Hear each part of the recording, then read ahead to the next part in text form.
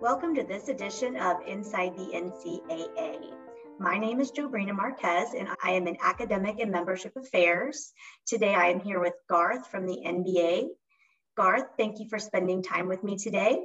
Thanks, Jobrina. We have some important updates for you, student athletes and coaches regarding this year's pre-draft process and look forward to discussing them with you today. As Garth mentioned, we're going to talk a little bit about the NBA pre-draft process for 2021, but today we're really going to focus on some key dates and a timeline related to the overall 2021 pre-draft process. So if you're a men's basketball student athlete or you're working with a men's basketball student athlete, these are going to be really important dates to remember. Garth, can you begin by walking us through the timeline for the 2021 NBA draft process and maybe talk about a little bit where we are right now? We're at the end of April. What are we looking at right now in terms of key dates coming up? The next key date is May 30th, which is the NBA early entry deadline, which applies to all college players this year. Because as you know, with the NCAA granting all Division I men's basketball student athletes with an extra year of eligibility, that means, in effect, all college basketball players last season are underclassmen for purposes of the 2021 NBA draft. So any current college player interested in entering the 2021 NBA draft needs to submit his early entry paperwork on or before May 30th, which is 60 days before the NBA draft. And can you remind us how a men's basketball student athlete goes through that process to enter? Is that a separate process from the undergraduate advisory committee evaluation request? You are correct, Jobrina. It requires separate paperwork. We received applications from over 250 student athletes this year who were interested in receiving feedback from the undergraduate advisory committee.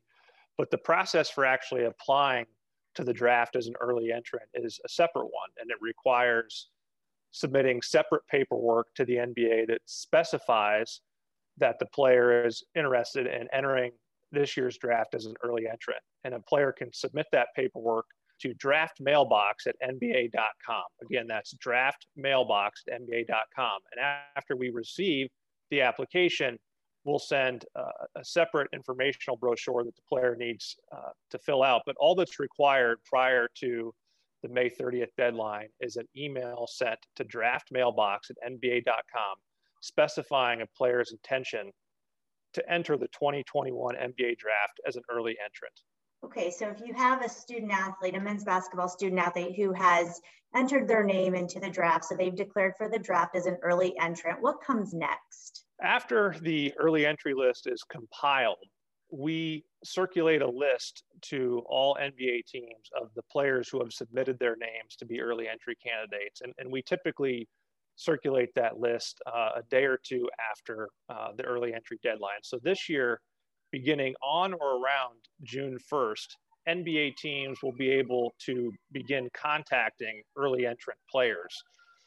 We haven't finalized the rules governing pre-draft workouts for this year's pre-draft process because of the ongoing coronavirus pandemic, and we'll provide those details at a later date. But one thing that we do know is that starting June 1st, teams will at least be able to contact those early entry players, and we'll provide details at a later date on whether they'll actually be able to conduct in-person workouts like they would in a normal year. And so from the time period that a student athlete has entered the draft, they have started to work out, hopefully be able to work out with teams this year, or at least have some communication with the teams. What would a men's basketball student athlete expect next in terms of a key date or timeline? So after the early entry deadline on May 30th, teams can begin contacting prospects to conduct interviews. And again, subject to evolving health conditions, we may allow for in-person workouts this year. After that, the next key dates are the G League Elite Camp, which will take place June 19th through the 21st this year. Again, subject to public health conditions, followed by the Draft Combine, which is scheduled to take place June 21st through the 27th. Roughly 40 players or so will be invited to the G League Elite Camp, and another 60 or so will be invited to the Draft Combine. So once the pre-draft process starts, players are able to start working out, or excuse me, communicating with NBA teams. If health conditions allow, they can perhaps have some in-person workouts as well. And then they should be on the lookout for whether or not they receive an invitation either to the G League Elite Camp or the Combine. Can you tell us a little bit about how players are selected for the G League Elite Camp and the NBA Draft Combine? We use the same balloting process for both the G League Elite Camp and the Combine. And essentially we survey our teams, and the teams decide with their votes which players will be invited to our key pre-draft events, those being the G League Elite Camp and the Combine. So the short answer is that the decision makers with teams, the same decision makers that ultimately will decide who to select in the draft, are the same people deciding which players are invited to attend the G League Elite Camp and the Combine. Garth, you mentioned the G League Elite Camp. Can you tell us a little bit more about that camp and the purpose of it? The best way to think about the G League Elite Camp is that it's really an extension of our draft combine. And I mentioned that roughly 60 or 65 players are invited to the combine each year. What we're finding from NBA teams is that with the introduction of two-way contracts that have added 2 roster spots to each NBA team and the growth of the G League, that NBA teams actually want to evaluate more than 60 or 65 players during the pre-draft process. And that's where the G League Elite Camp comes in. And then it provides another 40 players or so an opportunity to play in front of NBA team scouts in a combine-like setting. In fact, in a normal year, it happens in the same facility as the combine, just days before the combine. And one of the unique features of the G League Elite Camp is that among the 40 or so participants at the G League Elite Camp, the most elite participants, the highest performing participants in the G League Elite Camp will actually be invited to stay and participate in the combine. In the first year of the G League Elite Camp in 2019, 10 participants in the G League Elite Camp were actually invited to stay to participate in the combine that happened in Chicago later that same week. And of those 40 participants, 20 were college seniors. So what we're seeing from the G League Elite Camp is it's expanding opportunity to more players to be a part of the pre-draft process, to get a meaningful evaluation, to be seen in person by NBA teams. And we think it's an important part of the growth of our league based on, as I mentioned, the introduction of the two-way contracts and the growth of the G League. Thank you, Garth. And do you have a location for the G League Elite Camp and NBA Combine announced? We've been getting that question a lot, Jobrina, so I'm glad that you asked it. And the answer is not yet. We have publicly announced the dates of both the Combine and the G League Elite Camp. The Combine is tentatively scheduled for June 21st through the 27th. The G League Elite Camp is scheduled to take place immediately before it from June 19th through the 21st. So although we have publicized those dates and we have shared with our teams that we hope to make this year's pre-draft process as normal as possible, we continue to evaluate public health conditions, and ultimately it will be those health and safety considerations that dictate whether and where we'll be able to hold these important pre-draft events. So more information to come on that. We have outlined the dates, but we have not finalized a location at this point. We spent some time talking about the Undergraduate Advisory Committee evaluation. I know that at this point, I believe everyone that has requested an evaluation is starting to receive that first set of feedback. For a men's basketball student athlete who stays in the draft through the duration of the combine, will they receive any updated information related to their evaluation? The answer is yes. And just to step back for a moment, we have received to date over 250 applications for feedback from the Undergraduate Advisory Committee. The initial deadline to apply for feedback has passed, but working with the NCAA, we are taking the position this year that due to the very unusual nature of this year's pre-draft process, the ongoing pandemic, and the fact that this year's draft is being held at a later date, we are accepting late applications. However, if someone applies for feedback from this point forward, they may be delayed in receiving their feedback. At this point, all 250 plus undergraduate advisory committee applicants have received written feedback indicating their likely draft range if they do in fact enter the 2021 NBA draft. And to your earlier point, Jobrina, if a student athlete who has already applied for UAC feedback ultimately decides to test the waters by entering their name in the 2021 NBA draft as an early entry candidate, and that same student athlete remains in the draft through the conclusion of the draft combine, he will receive updated written feedback. And as a result, a student athlete who stays in the pre-draft process up until that point will actually receive 2 instances of written feedback from the undergraduate advisory committee. And what we have found based on our analysis of the data is that it's actually that second round of data that is most likely to be accurate, because by that point, teams have had an opportunity to watch the prospects play among themselves.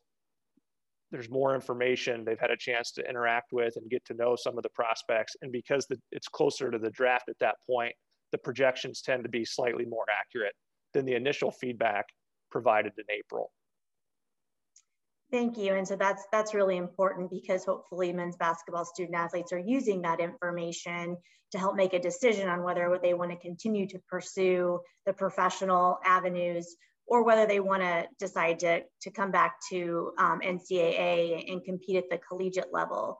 The next important day is July 7th, which is the NCAA early entry withdrawal deadline, meaning that a student athlete who has done everything else to protect their eligibility, if they would like to come back and continue to compete at the collegiate level, they will need to withdraw their name from the NBA draft by July 7th, which is 10 days after the combine, which you just mentioned.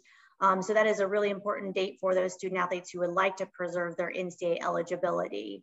Tell us a little bit more about what happens after the July 7th deadline for a student athlete who may continue to pursue those professional avenues. Jobrina, I appreciate you mentioning the NCAA withdrawal deadline on July 7th, because as you know, it's an overlap of both NBA and NCAA rules that are so critical to navigating the pre-draft process. And it's the NCAA withdrawal deadline that dictates so much activity among college players, because that's essentially the date by which a college player has to make a final determination whether they're in the draft or they're returning to school for another year. So for college players who go through the pre-draft process, that effectively becomes the withdrawal deadline. We actually have a later deadline under NBA rules that applies to international players, but it really is that NCAA withdrawal deadline on July 7th this year, which falls 10 days after the conclusion of the NBA draft combine, that really governs the activity among college players. And so it's important that college players, coaches, compliance officials have that date circled on their calendars. And the way to withdraw from the draft is essentially the same as you apply to the draft as an early entrant. So to apply to the draft as an early entrant, you send an email stating your intention to do so to draftmailbox@nba.com. And then if you opt to withdraw from the draft, you would withdraw in the same manner, again, by sending an email to draftmailbox@nba.com, declaring your intention to withdraw from this year's draft. Okay, so we have the two important deadlines to withdraw for different purposes. And then can you tell us when the draft actually occurs this year?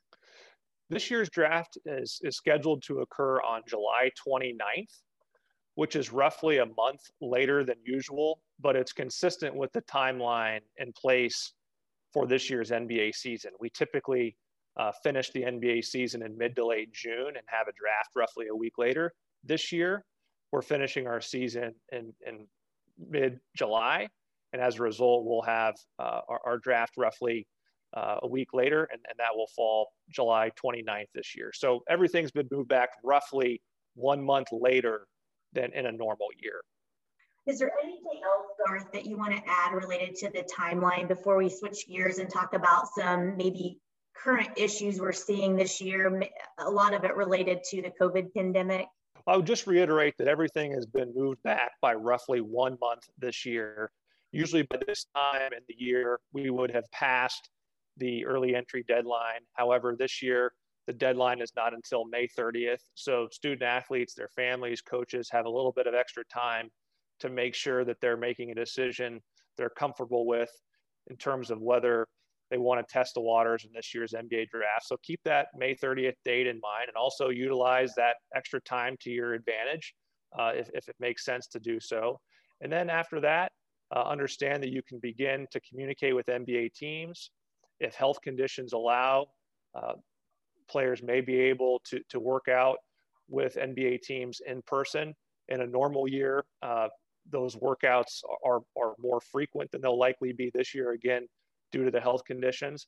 After that, the big events during the pre-draft process, of course, the combine, the G League Elite Camp. It's important for players to understand that whether or not they receive an invitation to the combine in particular is very instructive in terms of their likely draft status. And our data suggests that if a player does not receive an invitation to the combine, that it's most likely that he will go undrafted. And so for players who ask, what information can I rely upon during the pre-draft process, there are a lot of sources of information. Of course, the Undergraduate Advisory Committee is an important source of information, but another important source of information is whether or not they receive an invitation to the combine, because again, it's our 30 teams who vote on the players that are invited to the combine. Those are the same 30 teams that will decide who is selected where in the NBA draft. And so if a player is not selected to the combine, again, the data would suggest that player is not likely to be drafted in the upcoming draft. And so that's an important data point for players as they navigate the pre-draft process. Thank you. That is very, very good information for men's basketball student athletes and those who are assisting our men's basketball student athletes to keep in mind and relying on that data to make a good and informed decision about their future. Okay, I want to switch gears, as I mentioned before, to another issue. I don't think it typically comes up much in a typical year, but we may see it a little bit more this year. And you mentioned earlier that due to the pandemic, the NCAA has provided some flexibility for current student athletes to potentially gain an additional year of NCAA eligibility. So we may have men's basketball student athletes who would normally have decided to test the professional waters and they wouldn't be coming back because they wouldn't have any eligibility remaining. But this year, there is a possibility for those student athletes to come back and compete at the collegiate level. With that flexibility, we may see more student athletes who enter the draft, but also want to retain their eligibility should they decide to return to school. As these student athletes, especially those who previously declared for the draft as an early entrant, are trying to decide whether to declare for the draft possibly a second or third time, are there any NBA rules that student athlete needs to consider as they make that decision? Under the NBA collective bargaining agreement, a player may not enter the draft as an early entrant more than twice. And so in effect, what that means is that if a player enters the draft to test the waters as an early entry candidate twice and withdraws both times, and then in the third draft year, that player again enters the draft as an early entry candidate, under NBA rules at that time, the player must remain in the draft and he is not eligible to withdraw. And as you mentioned, Joe Brina, under normal circumstances, that's not a rule that we encounter very often because it would require, in the case of a college player, a student athlete declaring as an early entry candidate after his freshman year, after his sophomore year, and then again after his junior year, and then finding himself subject to this particular rule. And we just typically don't see that fact pattern very often. However, this year, with the NCAA granting an extra year of eligibility to all student athletes, it essentially gives every student athlete one more year to be treated as an underclassman. So it's just simple math that we expect to encounter this rule more frequently, not only during this year's pre-draft process, but in the next few pre-draft processes, because student athletes will have the opportunity under NCAA rules to test the waters so long as they follow all the NCAA rules, they can return to school. But it's just important for student athletes, families, and coaches to be mindful of this NBA rule.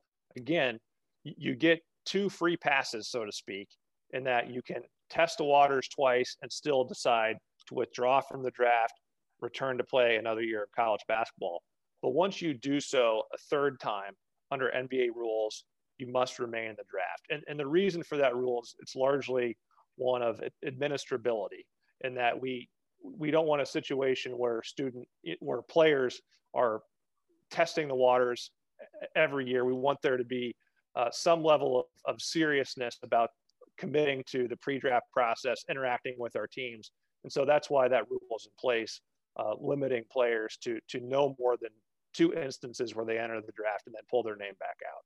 That's very helpful. Thank you for providing the NBA rules related to that situation. And again, I want to just, you've mentioned that there, from an NCAA rules perspective, that some of these student athletes may want to come back. So if we have somebody who does enter his name for a 3rd time, but decides he wants to return to school, I just want to talk about the NCAA rules perspective on it, or point of view.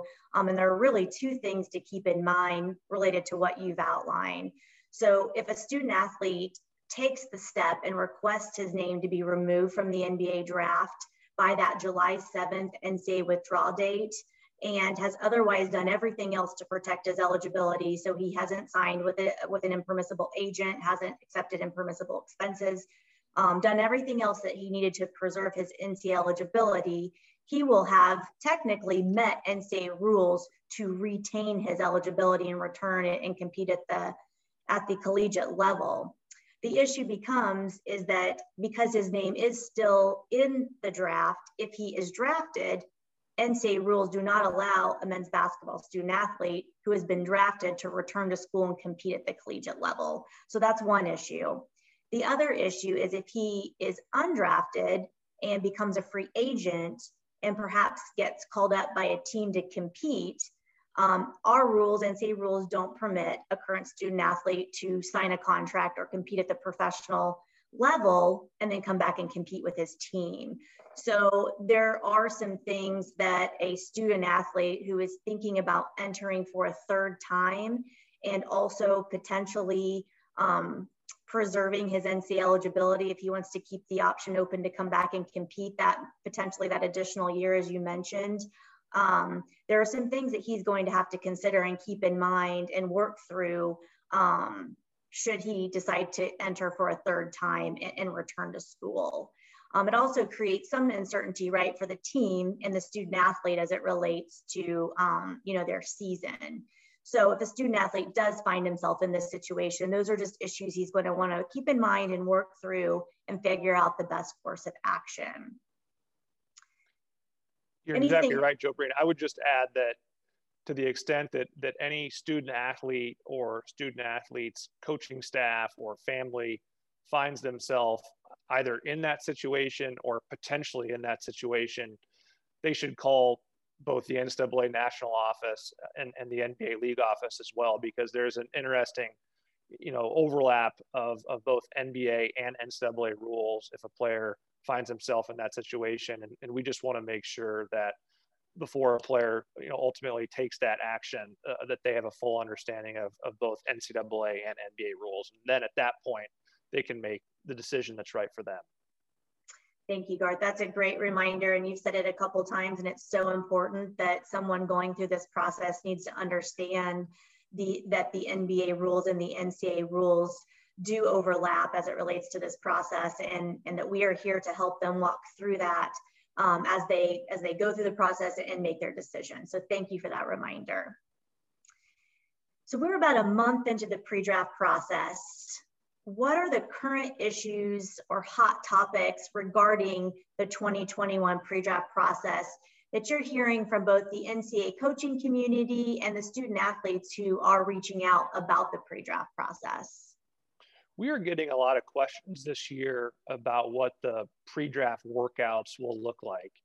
And in a normal year, outside of a pandemic, under NBA rules, NBA teams have a lot of discretion to schedule workouts with players going through the pre-draft process as they see fit.